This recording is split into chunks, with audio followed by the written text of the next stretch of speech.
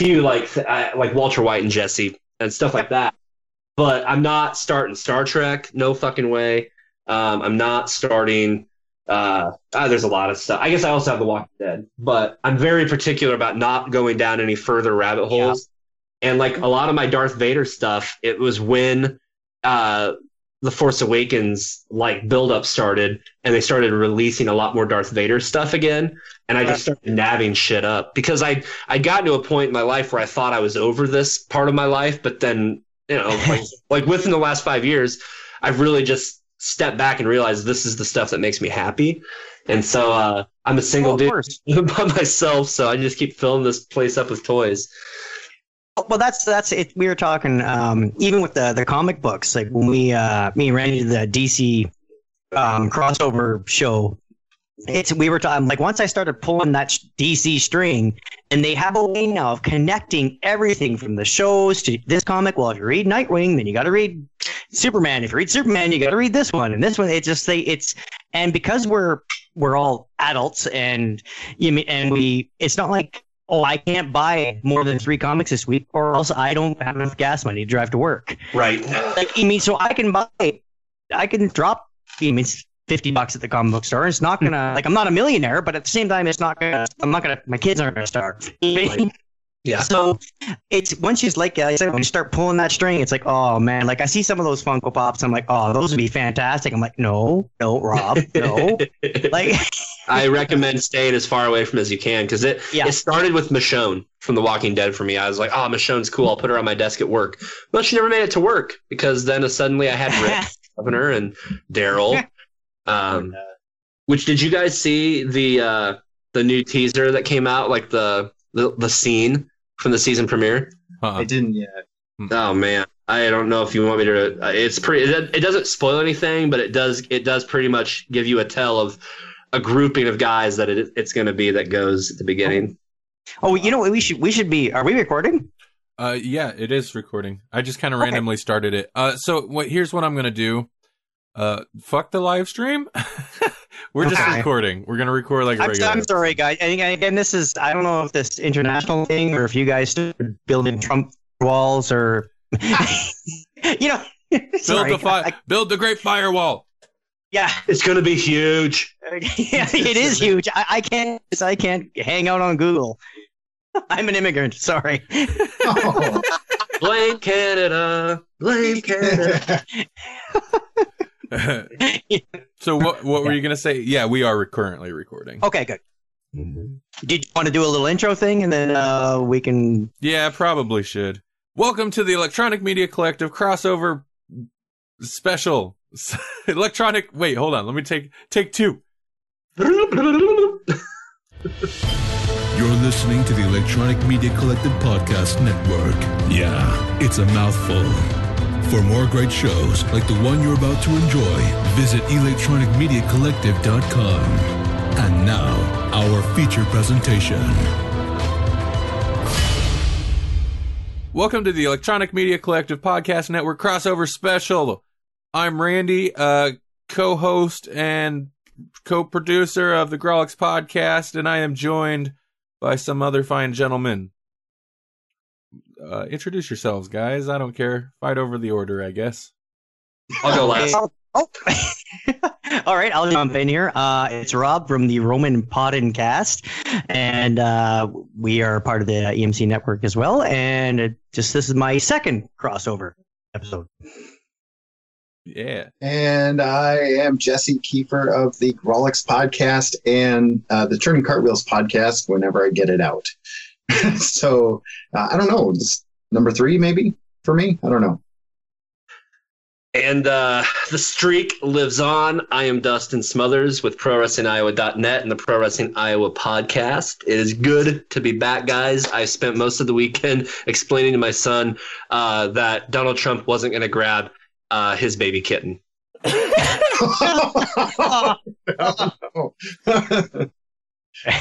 Wow. Oh man, Dustin, you are keeping the streak strong. You've been on more of these than I have now. He's the intercollective champion. I love it.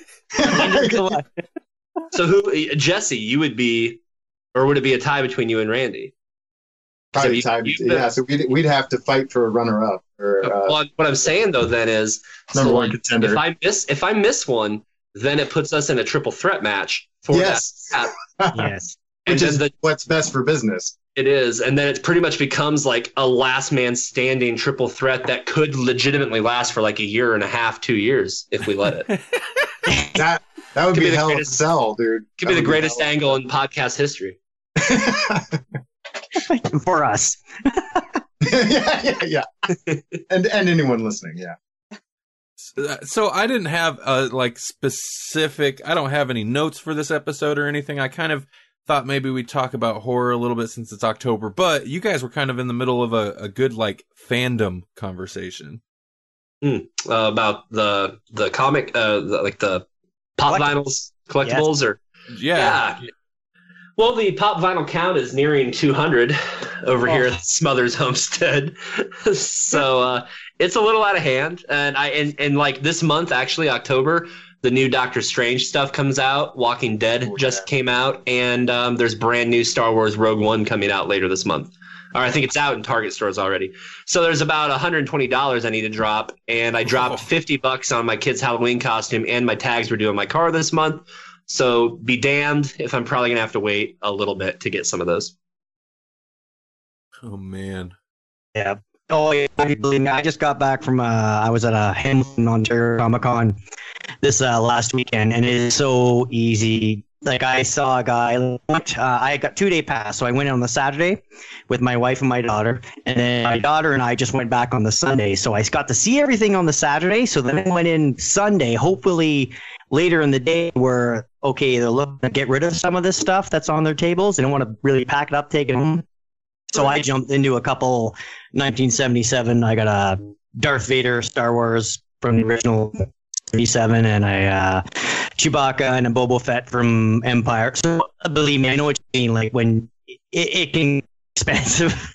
Yeah.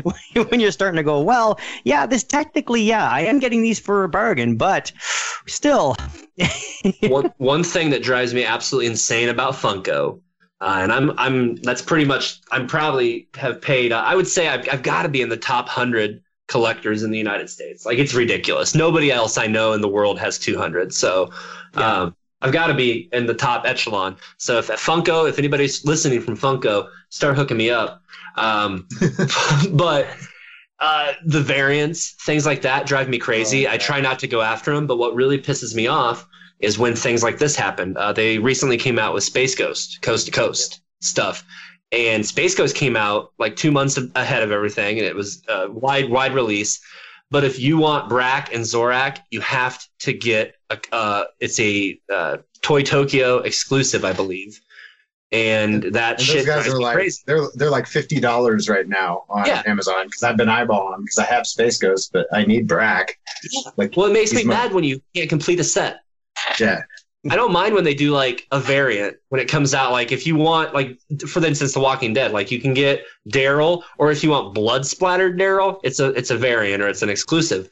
Those kind of things don't matter. Or if it's a really rare character to align, it's okay. Those kind of things don't bother me. But when it completes a set, like it'd be like putting out the Ninja Turtles, but if you want Michelangelo, you got to get it from Toy Tokyo. right. Yeah, no. What do you do when because they have special ones that come out only at certain Comic Cons? Like I know New York Comic Con has you can like a special Funko Pop at that particular con. Mhm. Have you have you chased any of those, or do you just kind of go, okay, I'll just leave those alone? And I'm weird in it because I don't really care about like I said, I don't care too much about the variants because Right. what I'm more about is a completion. So I'm looking for, I just need one of everyone. So I've been fortunate that the lines I collect, it hasn't really been a problem. Recently though, they did come out with the Shane for The Walking Dead. That's an exclusive. I don't know where to. That one I will be hunting for. Like that one will be a one that I hunt. And then there was the metallic Magneto. I decided to get him instead of the regular because that sounded pretty badass. yes, I've got two exclusives. I've got the classic costume Daredevil, the yellow and red, And then, because that one's a Target exclusive. And then I have like 1955 Doc Brown with the goggles and the jumper cables. That was a Loot Crate exclusive. And Doc Brown was my first Funko Pop. So I was like, yeah, if I can get that one, I want that one. And the other thing too is luckily like Star Wars seems to give Target, like the Star Wars exclusives go to Target, and Marvel and Star Wars also seem to be doing a lot with Walgreens, and then Hot Topic gets a lot of Marvel stuff too.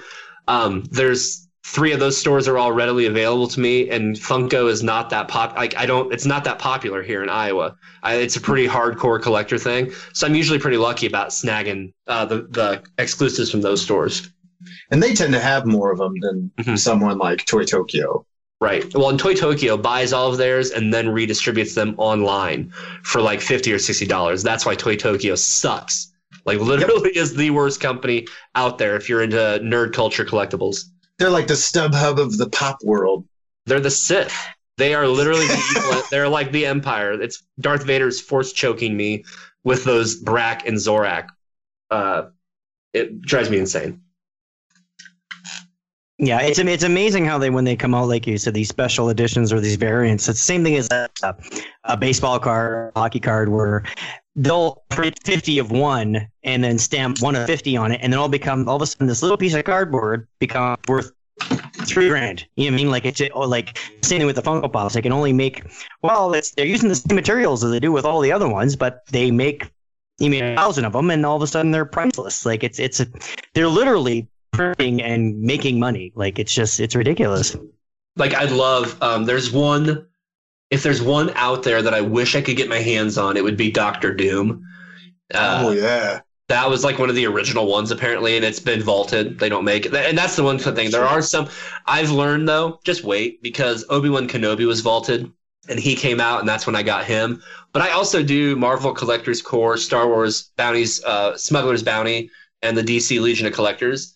I get the Marvel one every time, and then I usually pick, based on the theme, one of either the Star Wars or the DC box, because they alternate months. They did that with the White Power Ranger, and now he's worth like hundreds of dollars. Yeah, that's why I haven't bought the new Power Ranger ones, because I can't get the old ones. Oh yeah, I feel you there, because I did get the Green Ranger, but yeah. If I can't have the set, I don't want it. It's sort of like a completionist. Like even with DVDs, like even if I hate a sequel, I have to get it because I have the original. Yeah. Yeah, I own Batman and Robin. I never watch it. I own it. Because Phantom Menace stayed in plastic forever, but I have Phantom Menace too. I have I have Batman and Robin in Blu-ray, so I don't know if that makes me a horrible person or not. That's was it in the Blu-ray collection though? Yes, like, did you have to buy? It's a collection. Okay. You're forgiven. Yeah, I mean, if you were so compelled that you had to buy it individually for the for yeah, maybe, but yeah, as part of a collection, that's all right. Yeah. If I walked in your living room and I just saw that mixed in with a bunch of various other Blu-rays, it'd be like, oh, come on now. or it's framed on the wall. Yeah. Now I want to do that just to like troll it. Kind of brutal. But mine's in a 4-pack, so I can't even do that. I'll just get like a 26 by 48 Batman and Robin poster framed in your living room. Nipples size. Yes, yeah.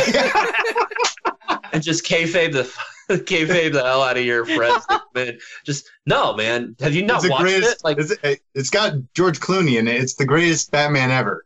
Like the artistic, you don't get Joel Schumacher's vision. Like the art, man. Dude, the story isn't even about what you think it's about. It's like it's the art. It's right off the page. You don't understand. You just don't understand. Oh man, Kane would be so happy. Do you think there will be a time when people look back and like, I think everyone just really misunderstood that movie? No.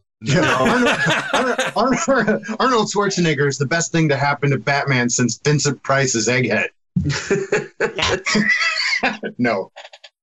And Randy, I think you have like an actual between the four of us, we can actually have a good consensus of geekdom saying no, it still doesn't. We can't. If we can't defend it, then well, I don't know who can. Yeah. You know. Did you guys see the? Did you guys see the John Wick trailer today? I've seen a lot of promotional images though. Looks like the first trailer came out. So good. I enjoyed the first one, man. The first movie. Yeah. Kind of behind on all the stuff that's happening. A lot of things are coming out at New York Comic Con. I wasn't prepared for it. Yeah, I didn't even know. Like, I woke up this morning and got on YouTube, and the first thing that popped up was John Wick 2 trailer. I thought it was going to be one of those fake, clickbait type things. No, full-on trailer popped up, and my kid's sitting there. These are the type of things I usually don't watch around my son because I don't want him. There's certain movies I'll let him see, but I don't need. He does John Wick. Like, he doesn't need to see a movie with a guy shooting 300 dudes in the head. Yeah. Right. Yeah. So I just watched it though, in all its glory, right there with Connor this morning. I didn't care. I was like, oh my god. Oh, that's my 13-year-old daughter. She's a huge and thankfully she likes all the comic book stuff. And now, of course, she's in Harley Quinn, but she's been begging me to watch Deadpool, and I'm like, no, I can't. And then my brother, her uncle's like, well, why don't you let her watch it? I'm like, he has a tiny hand and he does stuff with it. I can't. It's my daughter. I can't let her watch that. Yeah. Right. You know what I mean? Like, it's too far. I don't mind if she's 13. I get it. If there's going to be a couple F-bombs or some suggested situations, that's fine. But no, I can't. No. No, absolutely. Yeah. Like, my son's 4, so there's no chance he's seen it. I feel like we had this conversation once before, Robert. But no, he's asked me several. He's looked at it and said, that's the movie I can't ever watch. I'm like, yep, that's right. Never. It is bad as it does make me feel bad, like, as a parent being in, like, there's a part of it that's hard for him to understand, I think, because I'm so into Deadpool, but yet I keep Deadpool so far away from him. But yet there's a GD Deadpool, like, there's 17 Deadpool things in my living room right now, probably. So that's probably the most confusing thing about Deadpool is that, like, I just read Deadpool Mercs for Money, and like 12-year-olds could be reading that no problem, but they can't go watch the movie. Yeah. Right. Speaking of that run, there's a bunch of Funko Pops of all the other Deadpools. So there's like, no, Madcap. I don't need to know that. They were all Hot Topic exclusives, and they're pretty expensive right now. But I'm gonna hope that's my goal next year at Wizard World when it comes. When Wizard World rolls around back to Des Moines, is I'm hoping to snap all of them. But yeah, they're all out there. It's awesome. Oh no! Now I need to find these. Well, it's weird for us up here. Like, we'll hear about, okay, this is where you can get it at Target. We don't have any Targets in Canada. Yeah, they tried. They moved in for like literally 3 months and then they just pulled out. It was really weird. But so that's what she said. I've been watching The Office. I've been rewatching The Office lately, so that's no problem. But yeah, so we get this stuff here. Like, up here, it's kind of we get it in like mishmashes. Like, we have like a Canadian television, like, so CTV, and on that station you can watch The Flash and you can watch The Big Bang, but not in syndication. They're just like regular. You watch them as they air. So we kind of it's strange how we kind of just pick stuff out of the American fruit tree and just, we'll take some of that and we'll put this and we'll throw that on this. And the same with our stores. We don't get the same. If you guys, it's a Target exclusive, then we got to go digging. Okay, there's not always the same person or same company that's going to have that exclusive for Target. It's not, you know what I mean? Mm-hmm, mm-hmm. So it's always a hunt. Like, it's like, okay, this is out. Okay, now where do we find it? Well, feel free to holler at me anytime there's a Target or a Walmart exclusive and you need me to maybe post message something to you. Yeah, we have Walmarts. We have nice. They're thriving just fine here, but yeah, the Target's high. Of course they're everywhere. Yes. Evil, yes. So we got. Okay. Sorry. Oh, I was just going to mention when I was on I had that interchange of like the us getting stuff differently from you guys. The Star Trek that's coming out this year. I know you guys have it on Amazon, and like we have to get it on Crave TV up here. It's a separate thing. Literally, series, right? Yeah, exactly. Yeah, because they're trying to do that CBS down there or something, I think, is doing starting their pay thing. So we have even though, like I said, I'm an hour from Buffalo, but I got to go through a completely different avenue to get this content because it's just what we're allowed to have. You know, it's very strange. I was worried that they were going to go that route with Flash and Supergirl and Arrow and all the CW properties, but thankfully the CW app is free. Yes, that blew my mind this week. One of the greatest things in my life, one of the best parts of it is that I work at a college, and so anytime I have an issue with tech or I can't figure out where to find something on the internet, within minutes, I've got some 19-year-old broke kid going, "Oh no, man, you can do this. Go to this website and you get that for free." Like, all right, if I miss a show and I need to see it. So when I got told about the CW app, I didn't believe him. I was like, "There's no way that it's free. It's the whole episode. It's clips, probably. It's not free." And I get on there the other night, and be damned, I got to watch Flashpoint. I was on my phone. Wow. I've got to figure out how to get this on my TV somehow, but I love it. Because I think that was one of the first things I bitched about on one of these crossovers. The first time we did one was how the CW shows had gotten sold to Netflix. Mm-hmm. Yes. Mm-hmm. Hey, Dustin, do you have like an Xbox or something like that? PS4. There's probably here. I don't want to say and then be wrong, but let's see. CW app. There's probably the CW app might be available for. No. There's a whole list of things. No, I don't know if that was on it. PlayStation. Yeah, they need to get up on the ball on that because that needs to happen. Okay, question. I got a question for everybody here. Should I get HBO now so I can watch Westworld? Yes. I would say yes just for Game of Thrones, but yeah. Westworld, I'm so okay. So I'm behind on Game of Thrones. Oh, go. Sorry. Yeah, no. Sell me on Westworld because I've heard nothing but good things about this show. It's awesome. Yeah, it's good. It's are you familiar with the movie Westworld at all? No. Okay.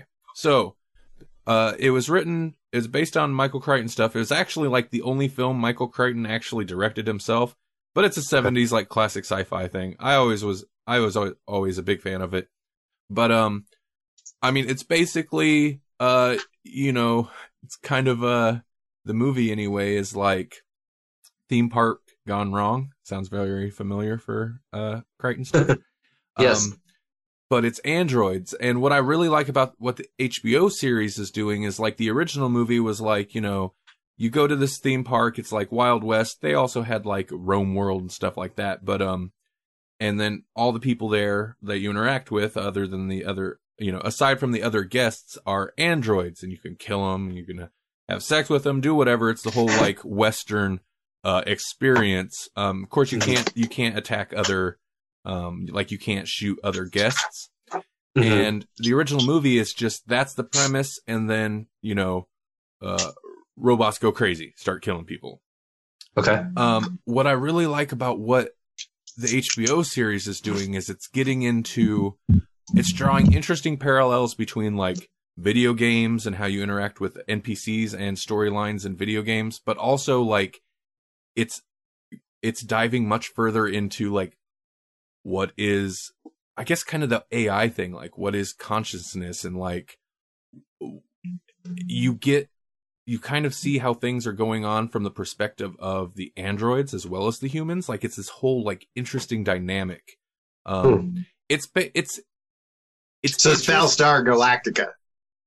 I don't know. I saw a guy in the wrestling circles, Alex Greenfield. He's a former writer for WWE. I think he was the head writer of SmackDown. I saw a tweet from him that said, I wanted to pitch an idea for a show about one of the pedestrians in Grand Theft Auto becoming aware.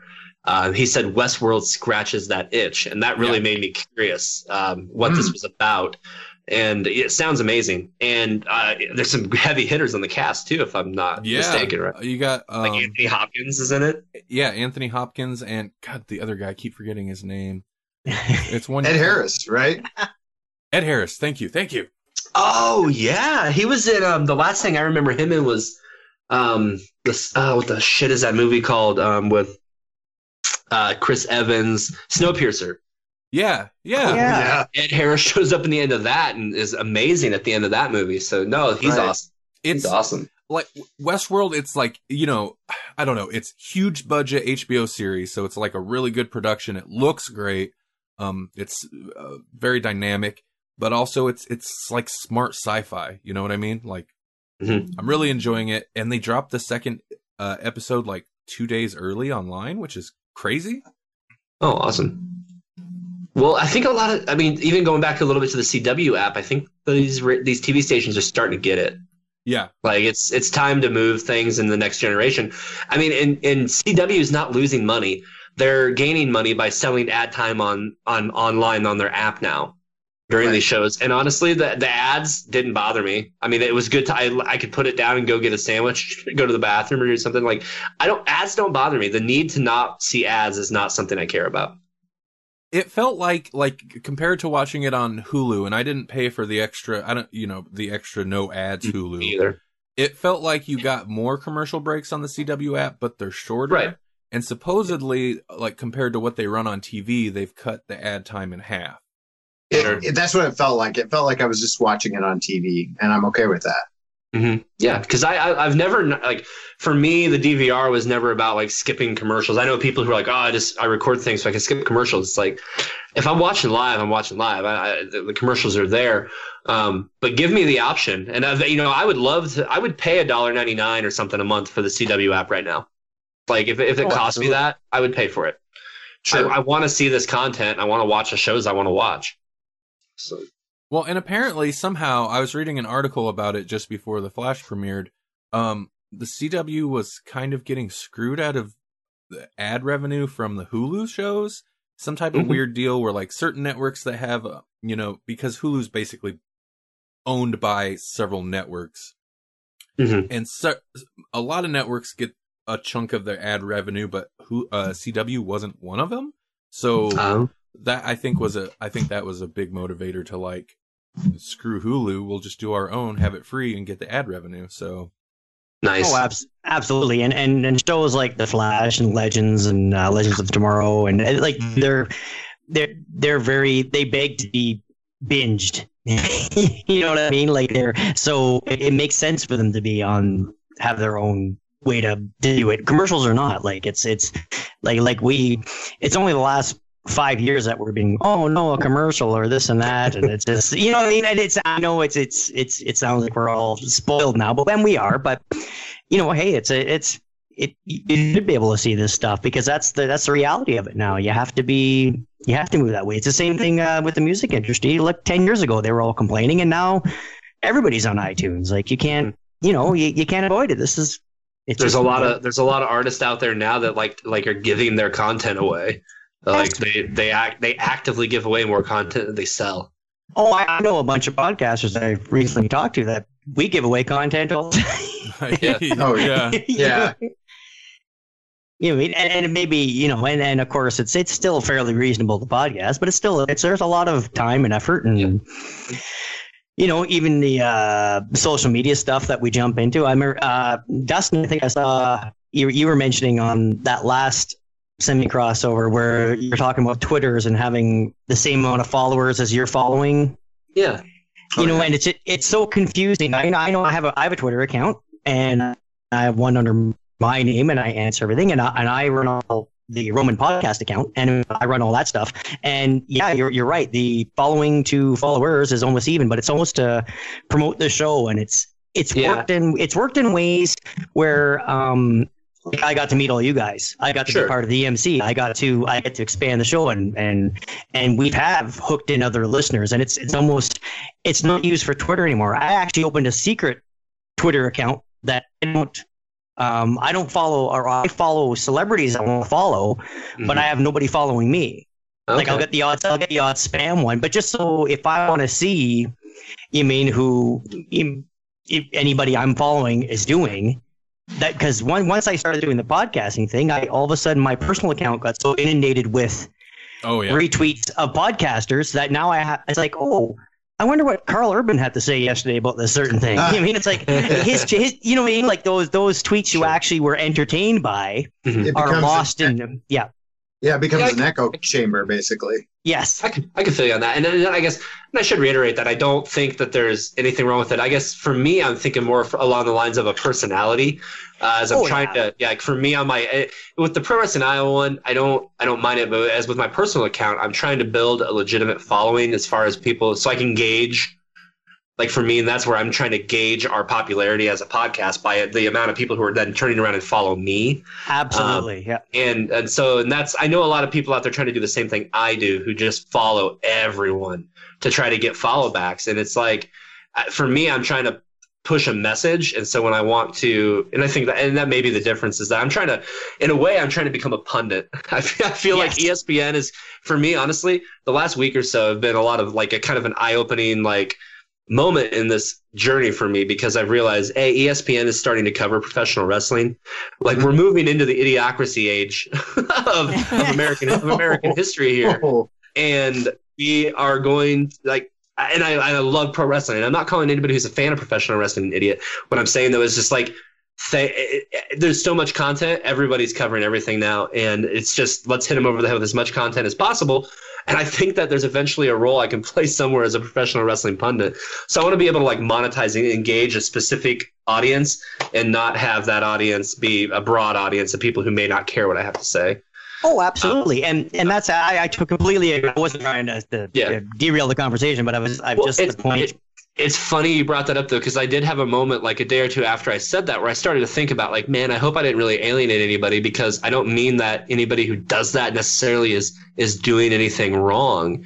So I'm glad it came up, because I can able to expand upon my thought process on that, because it was one of those comments that flew out, and I did sort of regret it a day or two later, because I didn't want to alienate anyone especially anyone part of the network. Not saying that but I'm glad you brought it up so I can reiterate. No. And I completely, that's why I said I think once I heard that conversation, I went off, and literally an hour later, I opened my own personal Twitter, so I can go back to being just the guy who didn't know anybody, that just had followed 50 to 100 people that I wanted to see what they were tweeting about. I mean, and it's completely separate. And like I said, the show one, there's been a lot of benefits, but again, I don't gauge our show numbers by, look how many followers we are. Like if I go tell, I think we just hit like 500 on the on our show page, and that's not a lot compared to the podcast, but compared to anybody I know, they're like, wow, you have 500 followers? Like that's ridiculous. Like it's mind blowing to them. I'm like, no, it is what it is. Like we follow 490 people, or 470. Well, like for me too, because I took over everything from Brad LaFrat, and he had done that. That was he was playing that game, and I call it that, lovingly, because it is a game. It's a hustle. You're trying to move numbers on your social media. But the only reason I wish I knew. I'm not going to go through all the followers, but I wish I knew how many people that followed the Pro Wrestling Iowa Twitter account actually, because there's not that much engagement on it, and from the people that like I'm starting to see more engagement, and that's how I know that really I'm not shouting into the void anymore. But it'd be nice to know to have an idea how many people are following that account legitimately that want to follow it. Yes. And that becomes. No, I'm glad you guys brought all this up, because. Yeah, you had said that last episode, Dustin. You said a couple really interesting things. I was listening and I was like, why aren't I on there right now? It is a game, and I struggle with it quite a bit. And I've got several Twitter accounts just in general, because I'm a fucking weirdo and I open it. Here's a brand. But I play the game a little bit on the Grawlix account. I struggle even doing it there. I do the follow back game on the Podcast Network account, but I don't do the Potter and Family game on there. Right. Because, and I've asked, I've talked about it in the Facebook group a little bit. I don't want to like when you come to the network's Twitter account, for the most part, the tweets you see are about shows on the network, and I don't really want to muddy that. Right. But I do the follow thing because, because I want that number up there, because it's kind of like, absolutely. It started with like, I'd be like, I kind of want to ask this podcast to join the network. and I'd approached them on Twitter, and they've got like 5,000 followers, and the network's got like 100, and I'm like, they're gonna look at that and be like, what? Why would I need you guys? Like, why would I do that? So it's, I'm admitting something there, but like, Yeah, that it is kind of the number game in that respect. On the other hand, Grawlix, I do the Podern Family thing a little bit, but if you notice on the Grawlix, when I retweet, I always try to keep it to shows that seem somewhat relevant. And I know that's not the way you're supposed to do it, but like, I have a hard time, like, I don't want to retweet a show that has nothing to do with anything that might be following us for our show. Right. Like, Right. Why would they want that? Well, and for me, that's it. You bring that up, and that's great because I'm with Pro Wrestling Iowa, and even with comics and stuff, you're so marginalized in what you're talking about for the most part. There's things that can go mainstream or break outside the box, but like even like for us on the Pro Wrestling Iowa podcast, there's times where like people retweet me and I look at their show and I'm just like, I guess, I'll retweet something. I don't think anyone's going to care about this. But I also, for me to play the game too, a lot of these other pro wrestling, there's so many pro wrestling podcasts out there that try to like retweet us or do that. I work with a few. I do retweet. I'm going to shout out a couple here. The Last Mark Standing with my friend Trina. I retweet her out, and Shotgun Wrestling Radio, obviously. Marked Out Radio occasionally here. But I try not to promote a lot of other wrestling podcasts because I don't want my listeners to go find a better product. Because, I'm still in the infant stages. I'm not necessarily saying we're awful, but I know that our audio could be better. I know that we could have more guests. And it's a struggle with time right now for me to try to get out as much content. I do all the post shows and stuff, so I can try to catch that WWE casual audience that's not even here in Iowa. But there's a lot of different, and I think the big point here is it depends on what show you have, I think, and what you're looking to gain from it. And I'm not looking to gain the love of 300 other wrestling podcasts because I don't want I want to eliminate 300 wrestling podcasts. Yeah, so.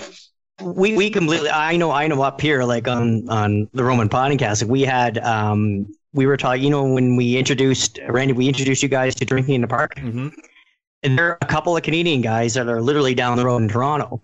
And Roman and I actually had a conversation where it's like, oh, they you mean pretty funny. Should we be promoting them? Like, we're the Canadian guys. We're Canadian. And as dumb as that sounds, I'm like, no, they're more of an audio drama. They're a completely different thing.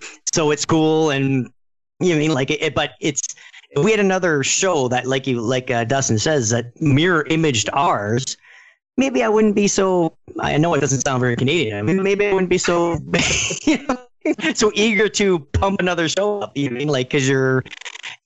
What if a person only has so many hours in a week to devote to podcasts, and if they only got 3 hours, you listen to something better. Well, they're gone. That sounds selfish and sounds really bizarre to say, but I completely agree with you, Dustin. It's just you're trying to build your audience, you're trying to help other people, and you're trying to. What's weird for me is with Neil and Johnny, I listened when we started. I was listening to their podcast, and then now we've bantered back and forth on Twitter messages, and now they get a hold of me and say, "Hey, I see you doing a lot of work with the EMC. What are these guys about?" And then, oh, well, let me tell you. So it's kind of weird that I was a listener of their show, and now we're it's contemporaries kind of thing. It's a strange. Yep. It's very strange for us. I think it's similar.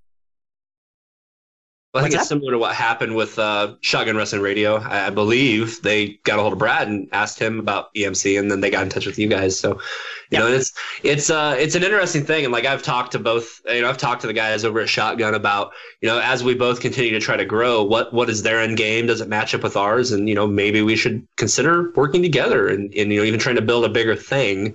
And it's these are things that obviously I'm not going to speak for either of them, but it's things you have to consider when you're doing a podcast. And you have a similar listener base. Eventually, you may want to combine.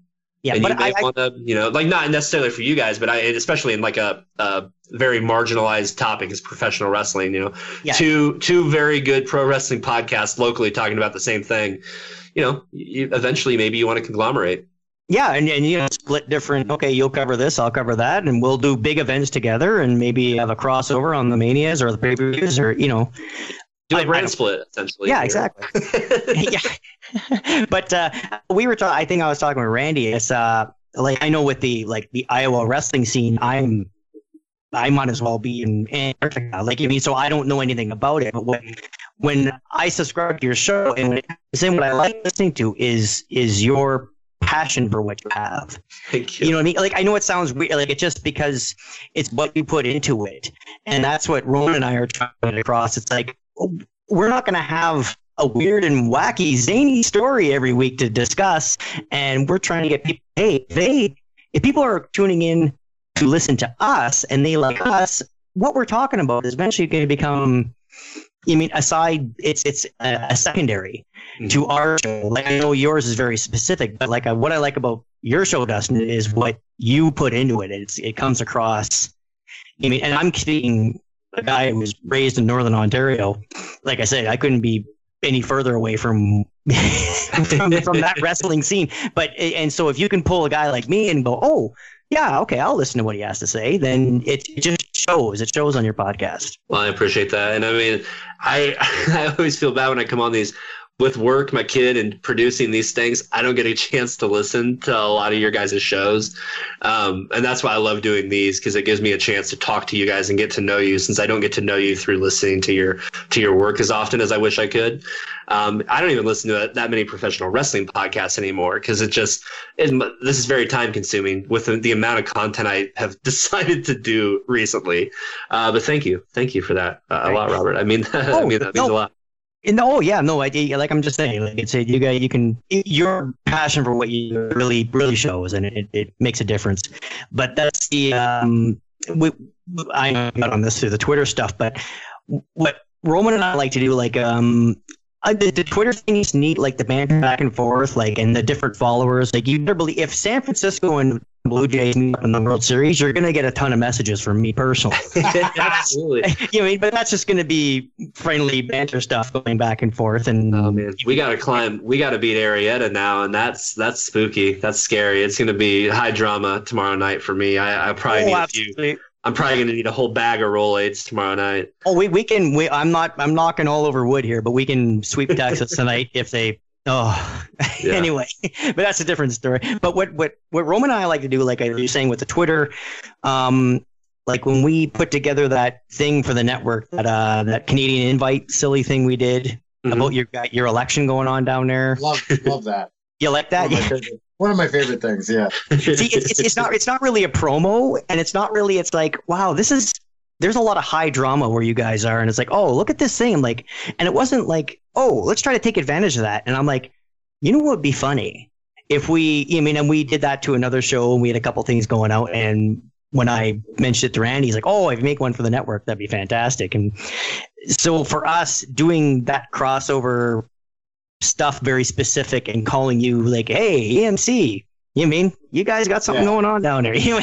That's what we like doing. And at the same time, we're still recording, and we're still doing kind of a podcast-ish thing. It's just, it's a different way and we're not doing it to really promote, because we're shouting out EMC. You guys are on the network. You know us. So, yeah, I played that on the last Grawlix episode, and I kind of ended up just cutting it in like a promo. I cut in a couple other show promos. But what I originally was going to do was have it be part of our letters segment so that me and Jesse could discuss it. But then we sidetracked ourselves and didn't get to the letters segment. So I just cut it in as a promo. I think it worked in that respect too. But man, it's a good skit. No, I listened to it. It's hilarious, and I plan on I'd like to get that in before the election here locally. Like I said, try to keep the political stuff to a minimum. Oh, but yeah, and that's with us. We're not taking. I know I have my own views on it, but that's why when we recorded it, we made sure to mention small size hands or your love of pantsuits or independence. We made it very generic. We didn't want to. You don't want to. I can have my views, but I don't want to offend anybody that has, their own personal. But you don't lose listeners if you guys if people have a love for wrestling or a love for a couple idiot Canadians. I mean, like, why split over politics over that? Like, I mean, people on both sides of the aisle can enjoy two dumb Canadians. So, I mean, we just try to put everything out there and try to, especially podcasts, you put that stuff aside for an hour or half an hour and just, I mean, kind of have a laugh or get some news on what you're into and just leave it at that, you know. Well, and there's lots of political podcasts out there, so if people want to find that, they absolutely will. Yeah, exactly.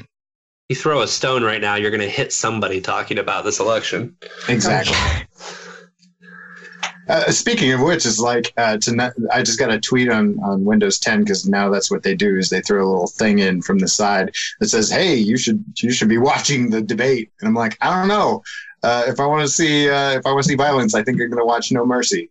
Well, the funny thing is, I'm glad you brought that up. Guess news broke here a little bit ago that WWE is going to put the triple threat title match on first tonight to go, so it's unopposed by the debate. Oh, nice! Wow.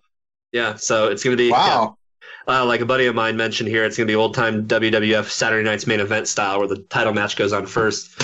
So, pretty big night if they're planning on doing that ahead after that. I can't wait to watch this 3 hour pay-per-view where the main event goes on first. Yay. So does that mean then they'll have extra time to figure out what to do with the Becky Lynch situation?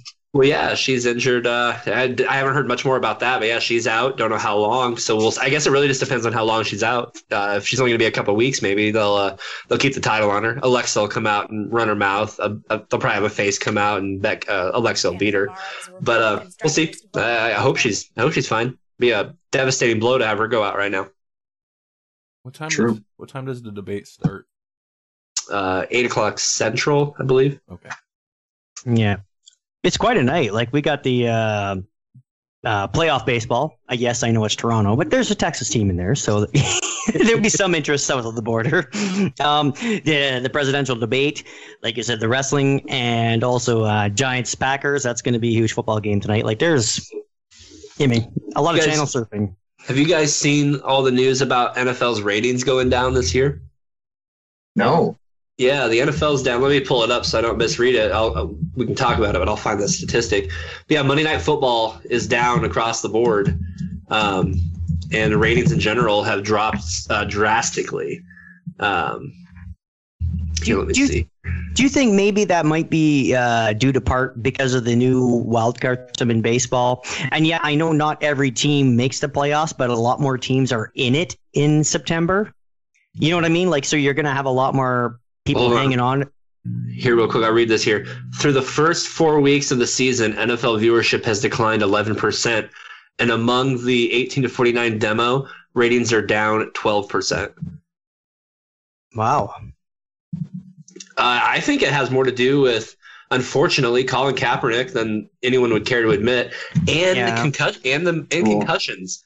Like, I saw the movie Concussion, and this is going to sound crazy. I saw the movie Concussion, and it really turned me off to football. It turned me off to the NFL pretty hard.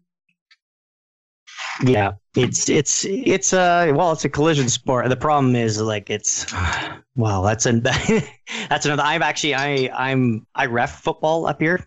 Mm-hmm. No, I know it's only 3 downs. It's Canadian. Blah blah blah. It's not easier. It's actually a bigger field. I do a lot more running around. But I know, like, I'll do as far as high school senior. So our main concern is player safety, right? Like, it's any rule that is made for player safety. You know, we even like as far as the mercy rules, as far as points go, like us after the second in not the CFL in the professional, but in the amateur football, if a team's winning by more than 35 points and it's after the second after halftime, then we can run the clock, or we only stop it on injuries, timeouts, and scores. There was actually a college there was a game in Texas the first week of college this year second week where they shortened the game by 6 minutes because the other team was so far ahead. So that's exactly. Coming to America. I think that's legit. That should be. There's no sense in these players going out there to kill themselves for nothing. No.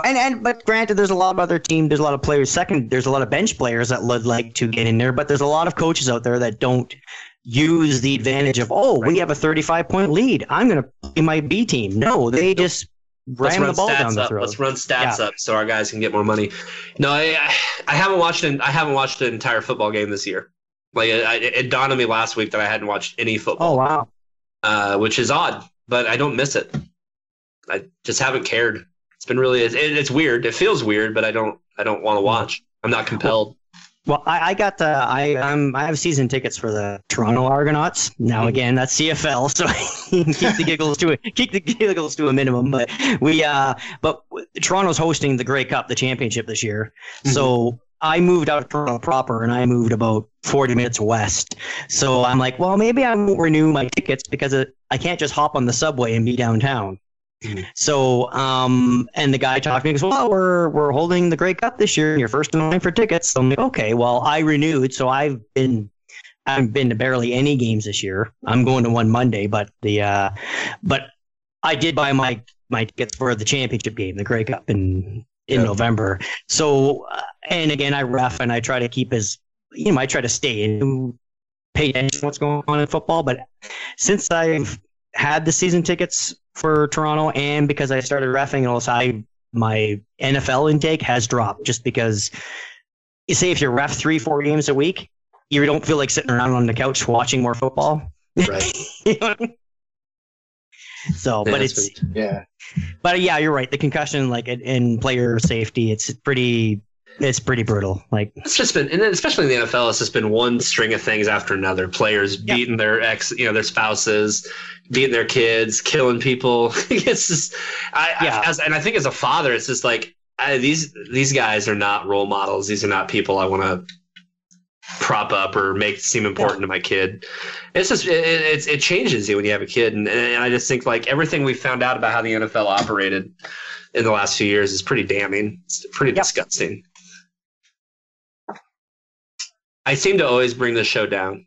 I don't know. I don't know. I always bring a bummer. I'm like, football's bad. You know, I mean, you could apply that to a lot of things in 2016, though. It's not just, like, tensions are high right now. And I think that's why some of our escapism is also at an all-time high. Like, we have more nerd culture stuff than ever before, probably because the world is kind of bleak right now.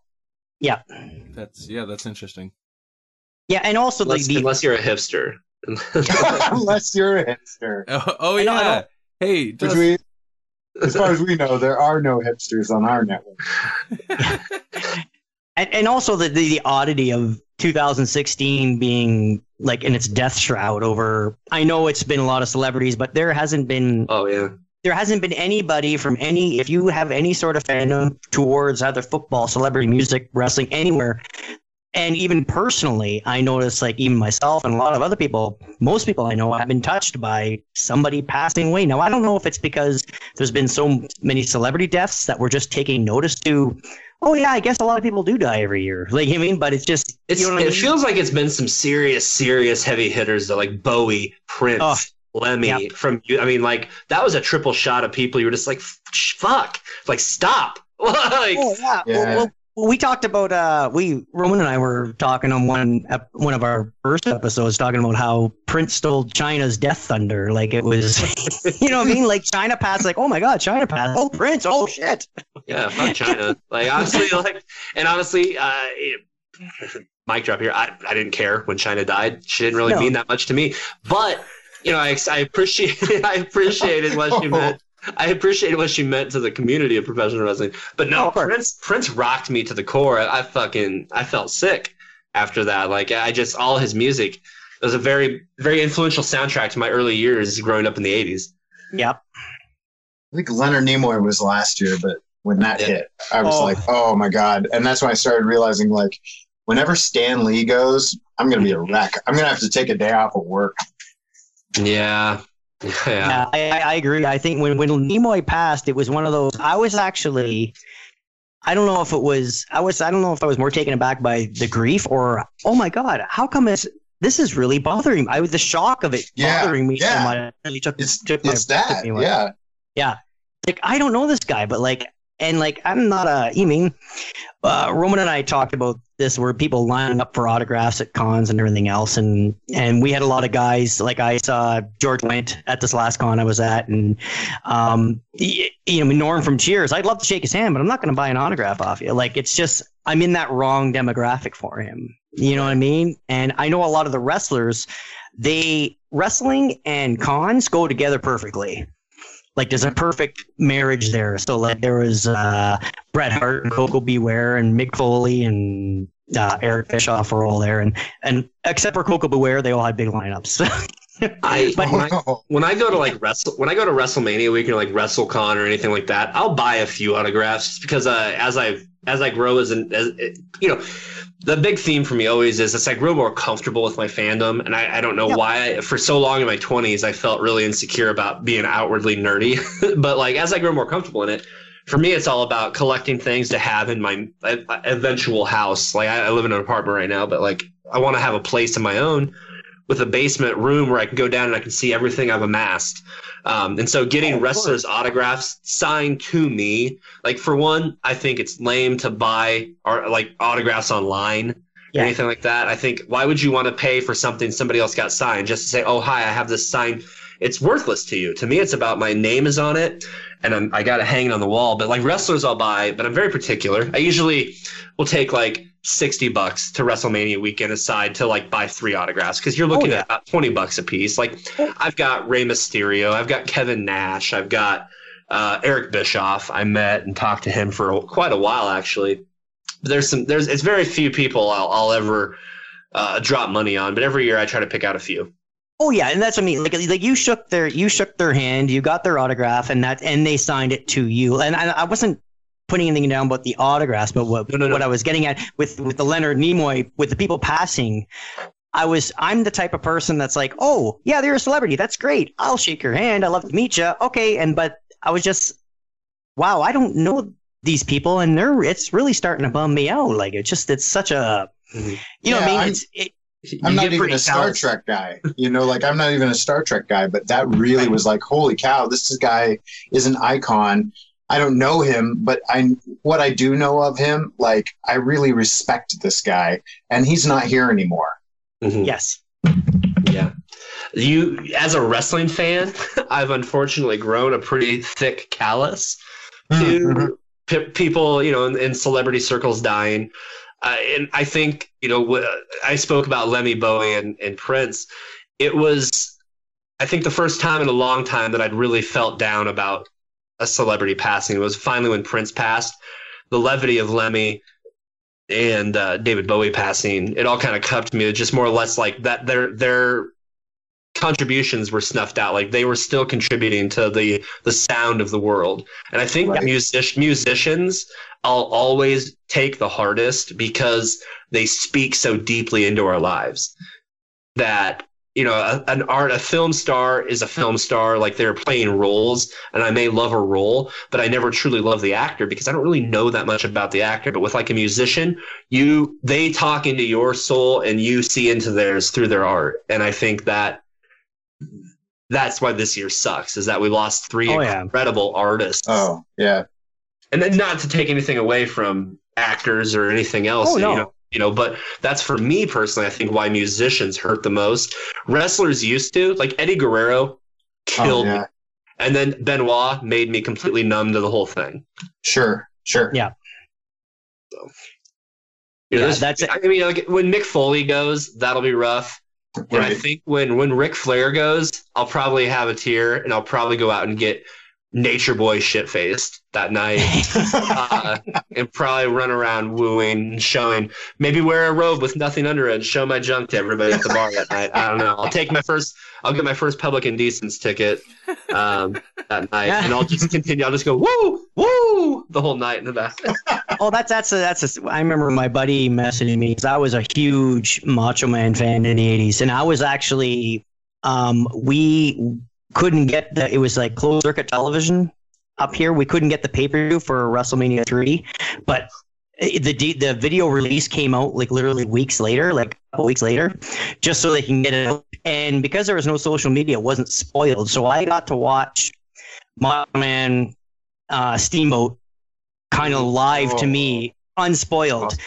And I was a huge Macho Man fan, but still, even though he lost, I was like, oh my God, that was just the greatest match I've ever seen in my life. Like, That was history, yeah. yes. And then the year after, and then I watch him win that tournament, and he actually, all my childhood, Hogan was the champion for the last 5 years, and then all of a sudden it's like, oh my God, my guy is the champion. Like, this is ridiculous. Like, it was one of those, and I don't watch Raw and all the others now, but like when Macho Man passed, it was like, oh my God, that was the Macho Man. Like, oh, like, yeah. Well, that was unexpected too, and that one hit me a little bit because it comes with an unexpected nature to it. Dusty, and we lost Piper and Dusty Rhodes last week. Yeah. Oh my God. That was a double blow. Those guys were special. And Warrior. Okay. Well, I should say I'm not callous to that. Warrior, I was at WrestleMania 30. I watched him the next night from the second row at Monday Night Raw give that speech where he talked about every man's heart one day stops beating. And he looked really, there's a laugh in my voice there. It's not trying to be callous. It's just more ironic to me now when you think about it than anything. And then he looked pretty purple that night. I'm not going to lie. He looked blown up pretty bad. And then I get home, I get off the flight, and I get home, and I get a text that Ultimate Warrior died. And I cried because it was emotional because you just – and, I think you guys will get this. I had just spent 3 nights with him. Like, I'd seen him at the Hall of Fame, at WrestleMania, and then very close the night before his death in the second row. So I could see the expression on his face. And I don't know. It spoke. And that was the first time I'd seen Warrior in years that weekend. And he was my favorite wrestler growing up. So it was very much a very, like, bittersweet, tragic, Shakespearean style play for me as a fan, Oh yeah, well, Warriors just like Warrior Hogan right down the road from where I am, like in Toronto, and 6 WrestleMania. It was just huge. And these people are, and I don't know if I'm looking through it through my rose-colored growing up adolescent glasses. They were larger than life back in the day, though. They were, but are they larger than me just because I was younger and into it and watching it, or like are they bigger stars than the ones they have now?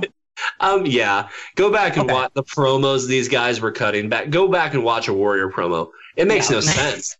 It makes no sense. No. But the guy was like an alien come to life. I think that's the thing, is these guys were superheroes coming off the page. And I love the guys of today, but they are smaller. I mean, you got Seth Rollins, Kevin Owens, Sami Zayn, AJ Styles is only like 5'10". I mean, these guys are short. They're great. They're incredibly talented, but they're not, 6'6", 280 pounds. Talking about these 14-inch or 18, 22, 28, 20, 36-inch pythons. I'm coming at you, dude, and we're going to go to WrestleMania, brother, and I'm going to lay the smack down on you. What you gonna do? And then he drops the N-bomb and walks off camera. Yeah. No. I think I might throw on the strap that's sitting behind me right now. It took me right back. Well, when I was watching, when I was watching the 80s, I remember distinctly thinking, straps don't change hands on Saturday Night Main Event. They never did until they did the main event when Hogan lost his to Andre with the 2 refs, but we never used to get the local wrestling, like the Friday night wrestling stuff. The only way we got to watch it was on Saturday Night Main Event. And then they started airing it. And I remember the first time I actually watched the titles change hands was Hart Foundation Bulldogs. And I was completely blown away by like, oh my God, the Bulldogs just lost the tag titles. Like, how is this happening? Like, I was actually a Hart Foundation fan, kind of. I was happy that they won, but I was like, how am I seeing this? Like, I never get to see this. Like, I'm Canadian. We don't get this feed. How am I watching this? Mm-hmm. Mm-hmm. But it just seemed. Bruno Sammartino. They were like, he was a 2-time champion. That was a huge deal. Yeah. Now it's just like, I couldn't tell you how many times Triple H has worn the strap. Like, 14. There you go. Yeah. You know what I mean? He hasn't beaten Flair yet. Yeah. Yeah. You know what I mean? It just seems like it's watered, like it's just watering down the. And again, I don't know if I'm looking through it as with my kid glasses going, back then they were, you had to be a champion to win a championship. Like it just, I don't know. It's hard to explain. It's just, I don't know if I'm looking at it through kid glasses or looking at it. It's David Arquette. Yeah, exactly. Exactly. It's David Arquette. He ruined it. Yeah. Hey, what were you going to say? Go ahead, Robert. No, I was just because I remember us I think on the last crossover we talked about how when we watch movies, like we'll never get to see the Richard Donner Superman. We'll never watch a new Superman the way we used to, and because we watched it as a kid and we're blown away by it. And I don't know if that applies the same thing with wrestling or even like you're talking about musicians or music, or do we? I'm not saying we're old and jaded, but. I think it's harder, and I think with sports and why I'm not as like my fandom and like professional sports is waning, is I'm getting to a point where, and especially collegiate sports, it's harder to really root or like be in awe of somebody who's younger than me. Yes. And I, for one, think that has an issue with it. But also, there's no longer that era of like the big star anymore. The playing field is so level in professional sports for me that nobody stands out above the rest. Whereas when you were a kid, you had the Jerry Rices, the Troy Aikmans, the Emmett Smiths, these guys. Michael Jordan. Yeah. Like now you got LeBron, but also I think here's the other thing: social media has given us so much access to these people. A lot of them are just whiny bitches, and the magic is gone. And I think that applies for kids growing up today. They're seeing these people. They're just essentially these people that have turned into walking advertisements for companies that are trying to sell stuff to the people who follow them. And that to me is why it's no longer fun. Well, yeah. And it's also the attachment of free agency and stuff. Like when I remember, like I'm not an Oilers fan, but when Gretzky got traded to the LA Kings, like this entire country stopped and was like, oh, you're kidding. Like, right. No, this can't be happening. Like, that's Wayne Gretzky. Like, I think now with LeBron, okay, yeah, I was in Cleveland. I went to Miami, won a few titles, came back. Like, it just, our sentimental attachment to these people, like, it's not like you're a Cavalier for life. Like, right. You mean like there's no it's almost like we're guarded. Like, oh, I love, I'm a giant New York Giants fan. I'm like, oh, Eli Manning has 2 Super Bowls.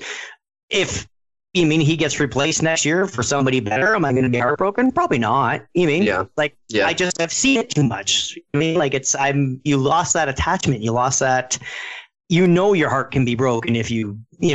Well, I think you look at here. Most of when I was a kid, my sports clothing was like I had jerseys. I had like a Jerry Rice jersey. I had a Steve Young jersey, stuff like that. Yeah. Now my wardrobe, and even like my kids' wardrobe, I'm not buying them jerseys. Like buy a shirt, just buy them a $10 shirt that says San Francisco Giants on it. Like I don't need to spend money on a jersey for them because 5 years from now, that player's not even going to be there anymore. Yeah, exactly. So I got a hard transition because I don't know how much time we have left, Randy, but I'm going to kill myself. No, I shouldn't say that. I will kick myself if we don't talk about Stranger Things. Yes. Okay. I haven't really talked to anybody about it from the network because I've just been dying to get on one of these shows and talk about it. Was that not the greatest 8 episodes of television ever?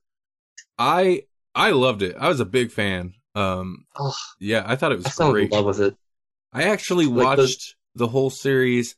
I was sick from work one day, and when you're sick, you just kind of put some TV on. I put it on. I restarted the season. I watched the whole season in one day. So good. Oh, nice. I fell in love with those kids. They're all amazing actors. They're all so good. And like seeing them on talk shows now and stuff, they're so funny. They get along as a groups. They get along as a group so well. Mm-hmm. And plus that girl who plays Elle is like mature above her, like beyond her ages. Like I thought for sure that girl would have been like 18. I just figured like it was an actress playing like a 14-year-old. No, she's like 13 or 12 or 13 or something. So incredible, that show, and it's made me want to play Dungeons and Dragons, and I think that brings us full circle here a little bit. Yeah, I think they hit the right tone with the nostalgia. Like again, I don't want to seem I keep repeating myself, old guy looking back to the 80s, but just the opening theme and like the Millennium Falcon the kids are playing with, I had that. Like so I was right in there in the D&D, and then but mixed in with all the new effects and just how they weaved the story into using all the new ways to film it, but bringing back to where that classic, you mean almost that Thrasher beginning, like the opening credits, like it's just amazing, like it just fantastic. I marked out Tuesday night when I was watching SmackDown. Mauro Ranallo was calling a match, Bray Wyatt versus Kane, and Bray Wyatt does this move in the corner where he grabs onto the ropes and like looks back like he's possessed at the guy. And Mauro Ranallo says, "Stranger things tend to happen when Bray Wyatt's around because he is not from this realm. He is from the Upside Down." And being on the lookout, I was just like, "Woo!" Like, incredible reference for Stranger Things. I think I'm partial to the character Dustin. Go figure. I got the shirt that says Dustin is my homeboy, and it's just got like a picture of the kid like on it smiling. I fucking love it. Nice. I love that show so much. I'm so bummed I can't show it to my son yet. I feel like it would scare the fuck out of him. Oh yeah. But he's like, I was so into it. Like the weekend it came out and I was watching it. It was between like I had started watching it and then I picked him up, and so like he went to bed and he's like, I got up out of bed, I put him to bed and I go watch TV. So the next morning he always asks me like, "Daddy, what'd you watch last night?" And I said, show called Stranger Things. He's like, "Is there kids in it?" I go, "Yeah." He goes, "Oh, let's watch it." I go, "No." And he just goes, "Oh." He goes, "Oh, is it scary?" And I go, "Yeah, very scary." He goes, "Okay."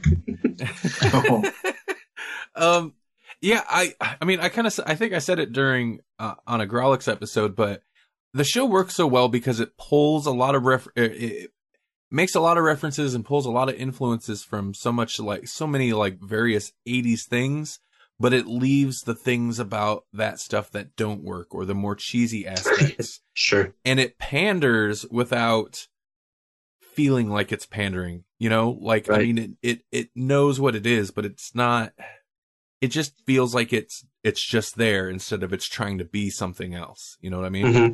It's like really good product placement, essentially. Yes. Yeah. Like it hit all the feels, like without a question. And the scene, spoiler alert, the scene when she ties all the lights up and it starts talking, and her son starts talking to her, and then it just says "run." I was sold. I was like, "This is the greatest fucking show ever." I love this. Like, absolutely. And I can't wait for season 2. Oh, like, okay. What do you guys think? And I read it's going to be, I'm fanboying out here. It's going to be a continuation of the show. It's not going to be like a mini series or anything like that, right? Yeah, it's going to be a continuation. They're not doing the anthology thing. They said they're looking at it as like, if the first one was a film, this is just part 2. This is the sequel. Okay, good. Yes. So it's not going to be like a horror story where they have the same cast, but they just do something completely different. They're going to actually go, "This is Stranger Things Part 2," or it's just it's okay, good. Continue on. Good. I want to say it takes place the next year, perhaps, like it's a year later type deal. I did read that, because that way the kids age and it makes sense. Mm-hmm. Yeah, right. That's right, and I think that's so smart in casting kids the age of what they really are. I think their biggest challenge would be part of what. You know, it's one of those shows where part of what makes it work, at least like say the first half of the season, is there is a mystery. There's like a what's going on here. And another part of like why this first season worked is because once you got the mystery, like at least I wasn't disappointed. A lot of times the show will build something up and then it like reveals like what this thing kind of is, and you're like, oh, okay. Like the Demogorgon could have looked like Mohawk the Gremlin from Gremlins 2 or something like that. Yeah, and I wasn't disappointed by the reveal, so I think that's kind of the challenge of like, if they're going to try to capture the feel of this first season, like, I mean, they still have a lot of mystery to work with, and it kind of feels like they set that up a little bit, but it's going to be hard for them to like, you know, I guess that's, yeah. Well, what happened to the kid? I think, you know, he saw the spoiler alert shit. And he saw the visions, like what's going to happen with him and what happened to other people who were there. The teenage girl. That wormy thing, and why is the dude putting Egos in a box in the forest? Right. And seriously, like, what happened? Like, where's Barbara's body? We need a funeral for her. She needs justice. So I think that that's a hashtag waiting to happen. Barbara Justice. I'm not trying to take over the show from you, Randy, but I as we were talking about this, I remember you started when we were talking before the show. You brought up talking about horror this month because it is October, and I think like I want to talk horror, so we should go there. Okay. Yes. How much time do you have? I know you're doing like you're twitching tonight, right? Or no, it's the pay-per-view. No, that's pay-per-view tonight. Yeah, pay-per-view tonight. WWE video game preview tomorrow, and then twitching. I'm twitching for the first time. Well, not the first time. I've twitched for. I'm just kidding. You're gonna be on Twitch doing things. Wait, yes. That's not like till Friday, is it? Straight things. No, it's Tuesday night. Tuesday night. Tuesday. Okay. Twitch.tv/Jeff_McFly. We're going to be live streaming the new WWE 2K17 video game. But yes, no, I've got an hour till the WWE pay-per-view starts right now, so I'm good to go. Okay. Let's see. Yeah, I mean, I want to wrap here before too long, but we can talk some horror stuff. Twist his arm. What do we got? What do we got? Yeah. Probably like 15 minutes. Probably. Yeah, well, okay. Well, if we hop on the horror, I'll try not to derail anywhere else. I'll keep it on the. I'll try not to throw a tangent in there. So. I'm just saying, I'm not the biggest horror fan, but I know you guys are probably a little bit more into it than I am. So I love talking about things I'm not as familiar with. So I want to know more about your horror stylings. Well, I had mentioned it, but I haven't really pushed it because I mean, I don't know about Robert, but I don't think this crew is as horror minded as I am, and some of the people that I thought might have jumped on tonight since it's October. But the 3B guys are the 3B guys. I thought maybe they'd jump in, but that's okay. I will pretend like I know what I'm talking about. Then I can tell you things. I'll tell you what scares me. Creepy kids. I hate horror flicks with creepy little kids because nothing to me is scarier than the idea of going up to a child and looking at them and saying, "Oh, are you okay? Is everything all right? Where's your mom or your dad?" And then they stab you in the fucking neck. Like that shit. Yeah. Children's porn. Ring scares the fuck out of me. I love the movie, the original Ring, because for some reason I just bought the concept of your phone ringing and it was like death. Like, you're going to die in 7 days and fuck you. Like, I'll see you in your dreams. Yeah, and like okay. 7 days later, you're done. It's just, so does that like that? I like that a lot better. I gotta agree with you. I don't like the pop up and blah movies like the jump scare. You mean like it's just like they're just it's okay. You just prove to have reflexes. Of course, I'm gonna jump out of my pants if it's a come around the corner, boo. You mean, but if a story builds to being very creepy and I go to bed going, oh my God, that was spooky. You know what I mean? Like that is great to me. Like, but these ones where they pan the camera around and they turn around quick and then blah, there's the monster or whatever is after you. Well, and that's the lazy way to do it, right? Like that's and there are good horror movies that might have some jump scares in it, but it shouldn't ever rely on a jump scare. And there's a lot of movies that just rely on jump scares. I don't mind jump scares if it's a good story. Mm-hmm. I like The Conjuring, and that's pretty much a jump scare fest, but I like that. Yeah, oh, well, that takes you back to sitting on the couch with your girlfriend in high school and, oh, look at it, my dad bought a VCR. Let's watch this movie. You know, like, I want you to jump in my arms. Like, then perfect. I'm going to jump scare you into bed, baby. What's up? Well, no. How you doing? I think I just created something. Hashtag jump scare you into bed. Yes. Yes. And then immediately jump out. Oh man, would jump scare you into bed, baby. Yeah, you gotta buy wrestling fans and horror fans and comic book and sci-fi fans all talking about all the girls we had in high school. This show would not be a long show. I had zero. I'm gonna straight up. I had zero. Like, I got nothing in high school. So, short conversation on my part. Ask me about second semester freshman year of college. Woo! Space Mountain, baby. Halle Berry, look out. What is happening? See, look at I derailed the conversation again. I'm sorry. See, that's our niche with our show. We gotta we have to find a funny somewhere in our podcast. So. Creature Adam. Okay, clowns scare the shit out of me. I'm not a fan of it. And the very first time I saw Nightmare on Elm Street, I was 5, and the babysitter let me see it, and that fucked my world up for a substantial week or two. I would not go to sleep. I thought Freddy Krueger was going to kill me. Yes. Freddy captured our imagination, I think. Yeah. Oh, that's Nightmare 3. Dream Warrior. Was that the Dream Warriors one? Fantastic movie. Like, it was just they got it. Like Freddy, the second one, Freddy's Revenge, was not that great, but when they came out with 3, it was like, oh, fantastic. And again, I think we talked about a last crossover with Chris, the final Friday 4 with Corey Feldman. No, I'm not a Corey Feldman fan, but it was so good. Like, did you guys see Corey Feldman on Today's Show? Yeah. I saw him in Hamilton last week. Like, he was 10 feet away from me. What?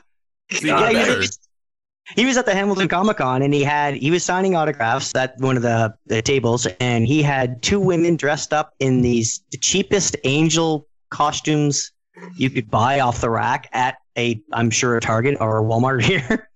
And he was sitting there in his chair, and he had his little hoodie on over his head, and he was shaking hands and signing autographs. It was like wow, that's Corey Feldman. Huh. Oh, He well. was Shia LaBeouf before Shia LaBeouf was Shia LaBeouf. Oh, yeah. Well, he was Corey Haim. His best friend he's Canadian, and what we have up here, when Corey Haim passed away, the city of Toronto, like, if you're broke and you're from there, they'll bury you. Oh. You mean, so yeah, the city takes care of that. I mean, they're not going to give you a big, headstone and everything else, but they'll mark your grave and they'll bury you, and it's not a burden on anybody, on any family or anything. So he was living in LA, and Corey Feldman and his mom flew up Corey Haim, and they brought him to Toronto to bury him. Like, it's like, aren't you a celebrity? You can't put him in the ground down there. Like, come on, like, what's going on? That's interesting. I didn't know that. Yeah, that's fine. Yeah. What's your guys' favorite guilty pleasure horror flick? Because mine is Jason Takes Manhattan. Literally, if that's on TV, I'm putting down everything I'm doing and I'm watching it. I love some of the death scenes in that movie. I can't. Okay, off the top of my head, I can't think of a favorite, but along those same lines, I recently watched Friday the 13th Part 6, I think. And it's such a terrible movie, but it was so entertaining. Like Freddy vs. Jason was too. Like, horrible movie, but I laughed my ass off that whole movie. Yeah, that's same as Friday the 13th 5. The New Beginning. It wasn't even him. It was somebody pretending to be him because Jason died in 4. But then he actually came back in 6. So 5 was that weird one where it wasn't his mom or it wasn't Jason. It was just it was like the Scooby Gang tore off the mask and found out, oh, you, Mr. Johnson. And I would have gotten away with it too if it weren't for you meddling kids. Exactly. And you're watching it. I must have been 14, 15 at the time. What the fuck? What? Where's that? Where's that crossover? If we can get stuff like Archie versus Predator, where's our Scooby Friday the 13th crossover? Yes. I could tell you, actually, my kid's got a pile of Scooby Apocalypse in the other room. Oh, you know what? You're probably right there, huh? Yeah, I think I can tie us in some way. Wait. Scooby Apocalypse? What the fuck is that? You don't know this? Oh, Yeah. It's a new DC run, yeah. What? Yeah, it's a new DC run. Randy and I were talking about it. He was asking. I haven't had a chance to read it. I pull it for my daughter so I've got all the issues so far. I'm gonna take a peek at it anyway. And yeah, it's Scooby-Doo Apocalypse. DC's, same thing as art. Oh, ruh-roh, I'm going to Amazon.com right now. DC did a bunch of like weird takes on different Hanna-Barbera properties, and yeah, that's one of them. They had a new Flintstones. I must say, the new Flintstones series is actually like pretty fantastic. I did not expect to like it. It's good. Like you wouldn't think it, but it's kind of adult. Not in the like ooh how edgy, but it's like deals with like. Did you find it? Did you see the hips? Did you just see the hipster Shaggy? Hipster Shaggy, yeah, exactly. And wow, Scoob. Tribal tattoo Fred. Yeah. I almost need to mute my mic right now because I am losing it. Yeah. Oh man, that's fun. Well, that's another thing. I think Jesse, you're saying, Jesse, you're recommending Oh, the. there you go. Future Quest. Ah, Future yes! Quest, yeah, right there. Space Ghost. Space Go. You guys remember? So the Scooby Doo. This reminds me of Harvey Birdman, Attorney at Law. Do you remember that show and Mhm. the Scooby Doo one where they pulled over the mystery machine and Scooby? Like, what are you guys doing Hey here? man, get in here. Get some cheeseburgers, like, and they get arrested for marijuana possession. And Harvey Birdman is their attorney. Fantastic. Nice. Harvey Birdman was good for stuff like that. Yeah. I bet you there's like that whole clips on YouTube. If it is, I'm gonna tweet it out right now. There you go. So Halloween themed Scooby Apocalypse. Is that like a small run? Is that like a 4-issue run then or something? Or No, I think I got up to 5 or 6 already. I think Okay. it might be ongoing. I'm Yeah. a trade back guy. So do you think the first trade back is probably soon? Probably. Oh, it has to be soon. It'd have to be probably around December. Okay. Well, that's going on the Christmas list. There you go. Yeah, I'm So curious it's- about that My mom series. still lets me make a Christmas list. So I read a little bit. Again, I pulled from my daughter, but I read a little that Archie Afterlife, that zombie. yes. Yeah, that's good. Not bad. Like actually, it's a decent book. Like you kind of have to remove yourself like from the old gee whiz gang, like the old Jalopy Archie Riverdale gang, but you man read it for on its own type thing. So if you can make that mental separation, like it's actually it's decent. Like That's kind of what makes that series specifically work so well. Is it's like legitimately a like good zombie comic, but it's Archie. Yes. So it's Yes. just it being Archie makes the horror more horrific because it works, and you're like, Yes. but this is supposed to be Archie. yeah, you're like Jughead, no. There we go. Well, and the artwork, it's like a muted color palette, and so you've got a lot of high contrast in there. And that's Francavilla? What is it? Yeah, Francavilla. Francavilla. Love that artwork.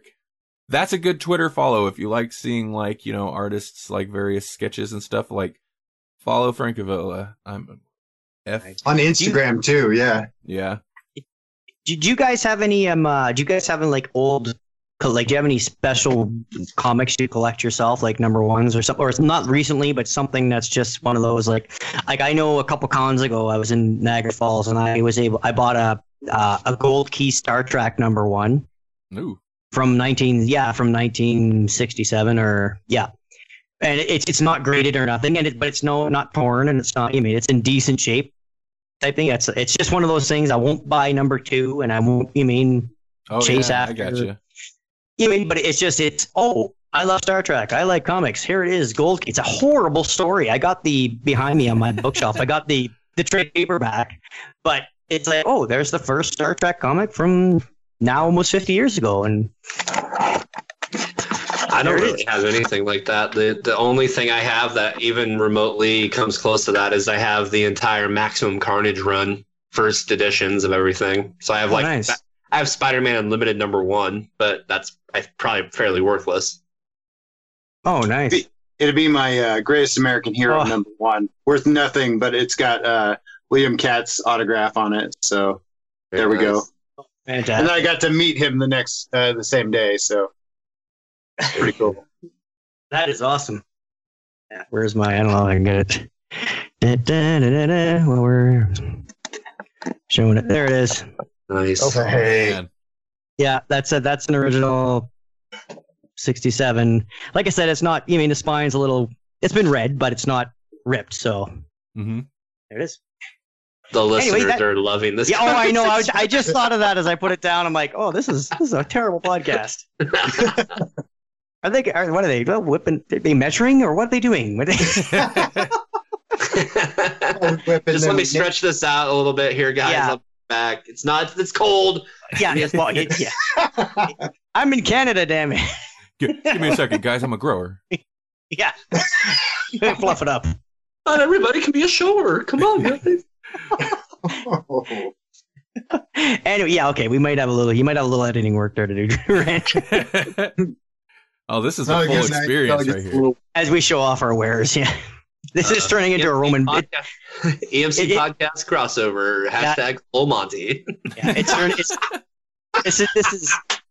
I like to come on. I like to come on these because I get the flex that. I mean, I don't want to, not in derogatory sense, but flex that geek muscle where we talk about comics and horror and stuff that I love and passionate about. But this is turning into a Roman podcast where it gets. I come on here. I come on these because I can say fuck. Yes. Well, you should come on our show because we don't say it's we try to make if it calls for it, then it's like, oh, what the fuck? It just, if it comes out, fantastic. I've listened to a lot of podcasts where it's nothing but F-bombs. Like, oh, you can dial it back a bit, guys. Like, it's just.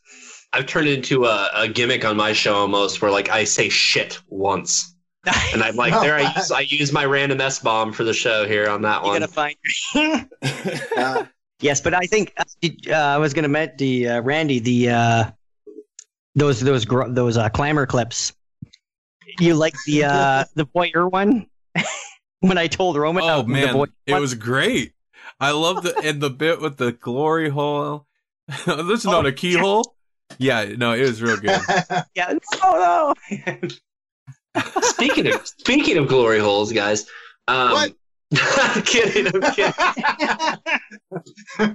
Oh, this is all right. Okay, I gotta go have my Thanksgiving dinner here after this. I gotta eat.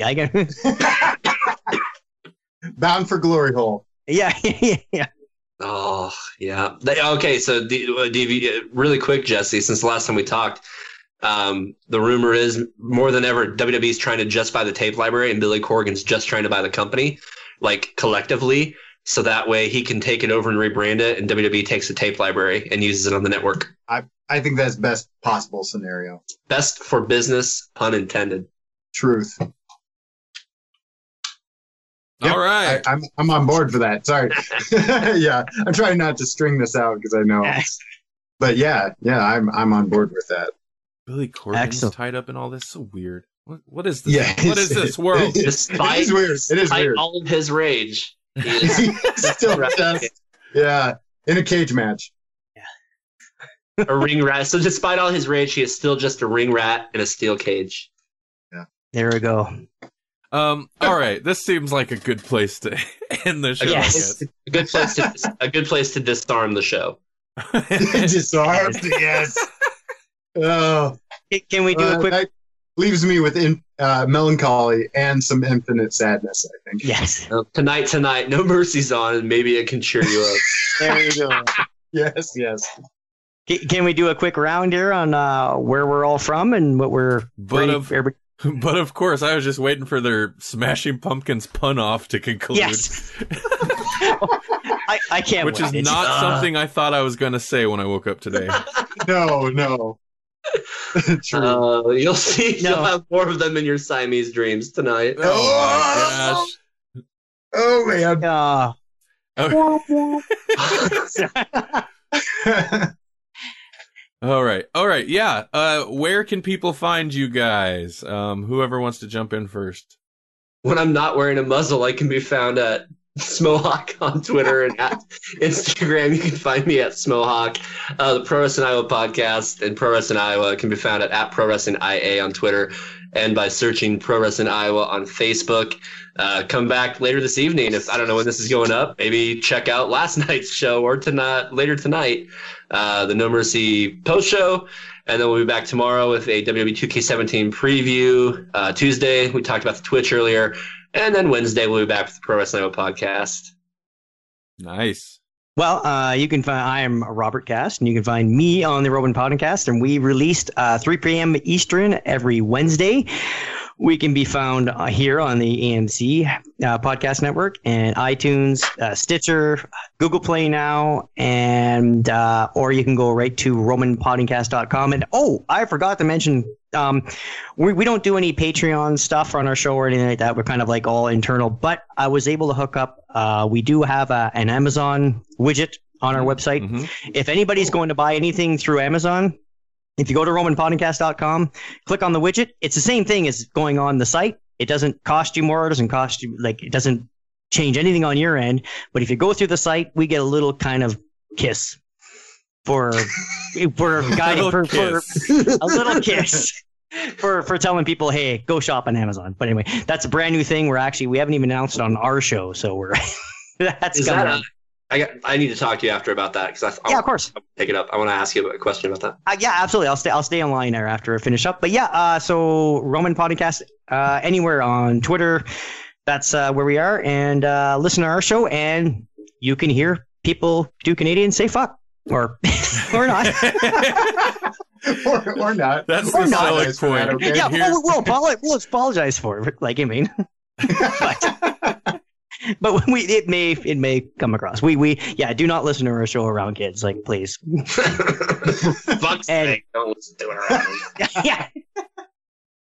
That's the part. You don't have to glorify it. Yes. It's very. We have a very organic fuck policy on our show. Well, Anyways. on the Grolix podcast, we have a zero policy. Oh my Randy, god! can you please Grolix that? I was about to say, I can't believe I just heard that. Jesse's the reason we have a zero fuck policy on Grolix. That's fantastic. Holy shit, that was amazing. Yes, I will Grolix that. Thank you. And you can find me on the Grolix podcast, where those words get Grolix. And you can also find me on Twitter at Jesse Kiefer. I have expected you to be like, and you can find me on Grolix fucking podcast. And where the fuck can they find you, Randy? This has zero chance if anybody's still listening tonight. No. And that was another Smashing Pumpkins pun. I just want to call it zero. Oh, man. All right. Oh, People can also find me at grolixpodcast.com, on Twitter at grolixpodcast, or at EMC Pod Network. And then check out more podcast network shows at the electronicmediacollective.com, because we got a lot of good stuff on there. We got a lot of stuff. We got a lot of shows. We're nearing 20 now. I mean, I got to be honest here really quick, guys. Today was the greatest day of my life. I was born 33 years ago, not quite 1979, but 1983. And I feel like I'm going to drift away into the arms of sleep tonight. Thank you. Oh, my God. I think the beginning is the end is the beginning. Yes. Yes. Batman. Isn't that from Batman and Robin soundtrack? You pulled it back, Kip. Holy cow. Greatest segue in history. Oh, don't drop your mic. Those are expensive. Come on. Yeah. Oh, man. Ooh, I'm sweating. That's crazy. Sweats right now. Did you say meat sweats? It's still conditioning. Oh, it's Thanksgiving in Canada. Yeah, It it's is. just thinking about those delicious Cornish game hens. Garnish game ends with maple syrup and poutine. Is going to be and really strong beer. Yes. Okay, are we done? Yeah, I think we're done. Okay. You're listening to the Electronic Media Collective Podcast Network. Yeah, it's a mouthful. For more great shows, visit electronicmediacollective.com.